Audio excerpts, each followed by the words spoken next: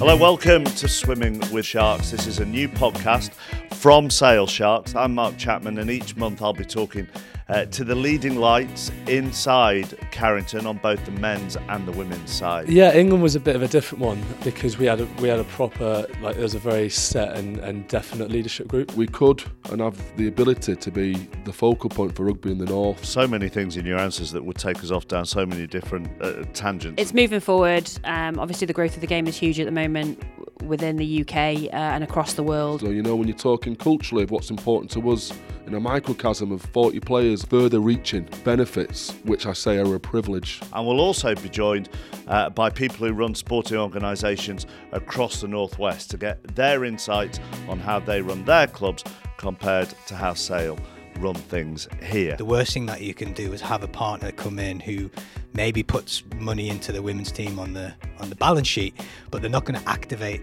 their rights ultimately. So therefore then the visibility of the game's not growing. You weren't allowed to play with the boys, that was the rule, but there weren't any teams or structures for girls, so essentially you couldn't really play. So my first game resulted in me being sort of someone shouting across the pitch like, "Oh, it's a girl," you know, and I had to leave, and I didn't have the words to articulate how that felt at the time, 'cause I was 7 or 8 years old. To find out more about the club or let us know what you want to hear on this pod, you can find Sale Sharks on Instagram or Twitter.